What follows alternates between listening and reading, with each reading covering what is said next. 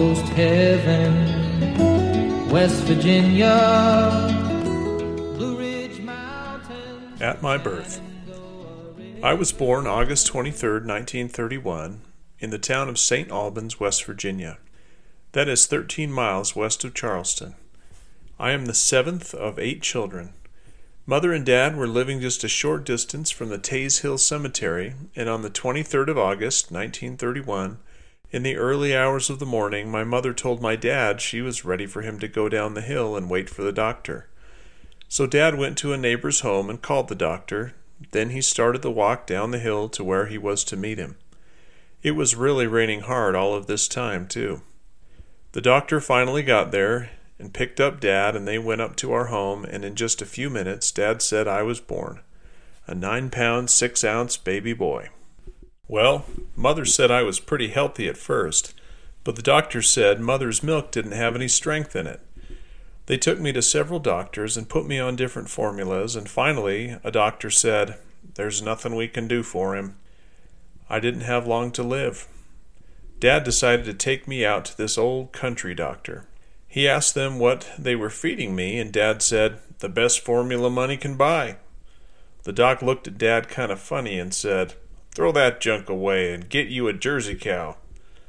Dad told him he had a good Guernsey, so he thought that would be okay for a while, but if that doesn't work, get a Jersey.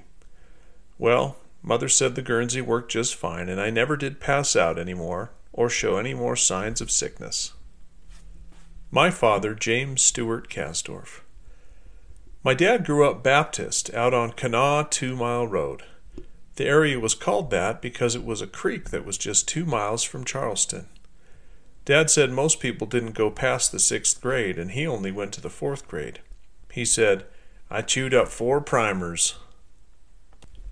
My mother, Myrtle Vaughn. My mother was born in St. Albans, West Virginia, in 1897. She was the oldest of 9 children. Her father was James Ernest Vaughn. He sold life insurance for a living. He passed away in 1940. My grandmother and grandfather Vaughn, as long as I knew them, lived in Vandalia, West Virginia, right across from Patrick's St. Bridge over the Kanawha River that connects Charleston with South Charleston. Mother was educated as far as the 9th grade, so when she was 16 years old, she got a job working at a 5 and 10 cent store making real good money, $1.85 per week. One day the store caught fire and she was severely burned. Her hair was burned off her head, and it left some great big scars on one of her shoulders and one of her hips. The doctor said she would never be able to walk again or have children. Well, her mother, my Grandma Vaughn, wouldn't believe that, so she took some liniment oil and rubbed it on my mother's scars several times a day and even at night. The scars were still there, but she had no trouble moving her arms, hands, feet, and legs. She was a member of the Southern Baptist Church in Bonnemont, near South Charleston. Dad and Mother met through my dad's sister, Lola Kasdorf. When they decided to get married, she told him that she would marry him under one condition, that he give up boxing. Dad said, "Okay."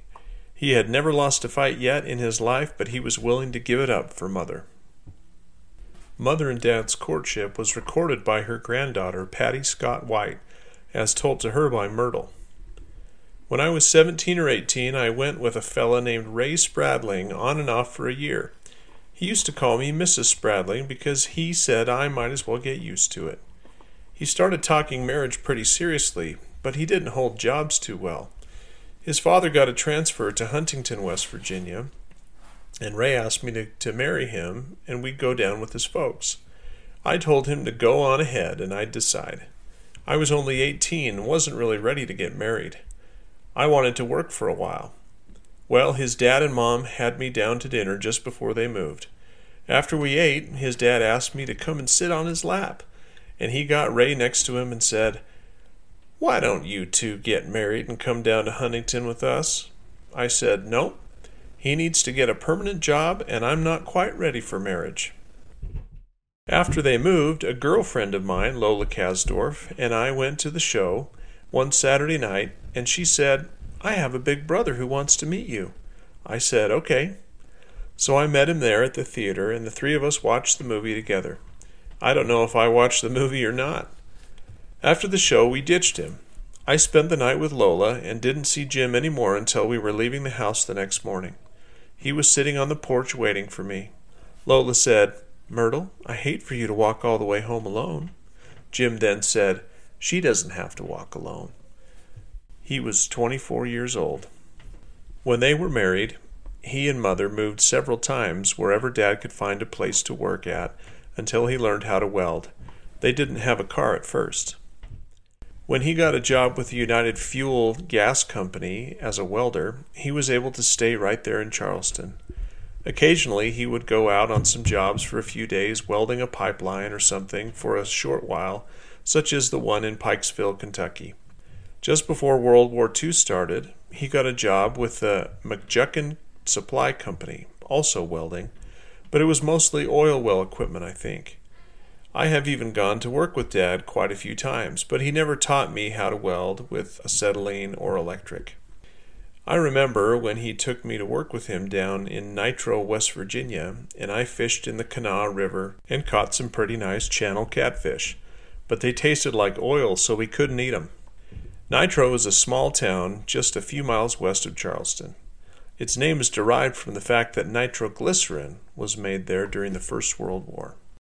Younger than the mountains, growing like a breeze, country roads, take me home.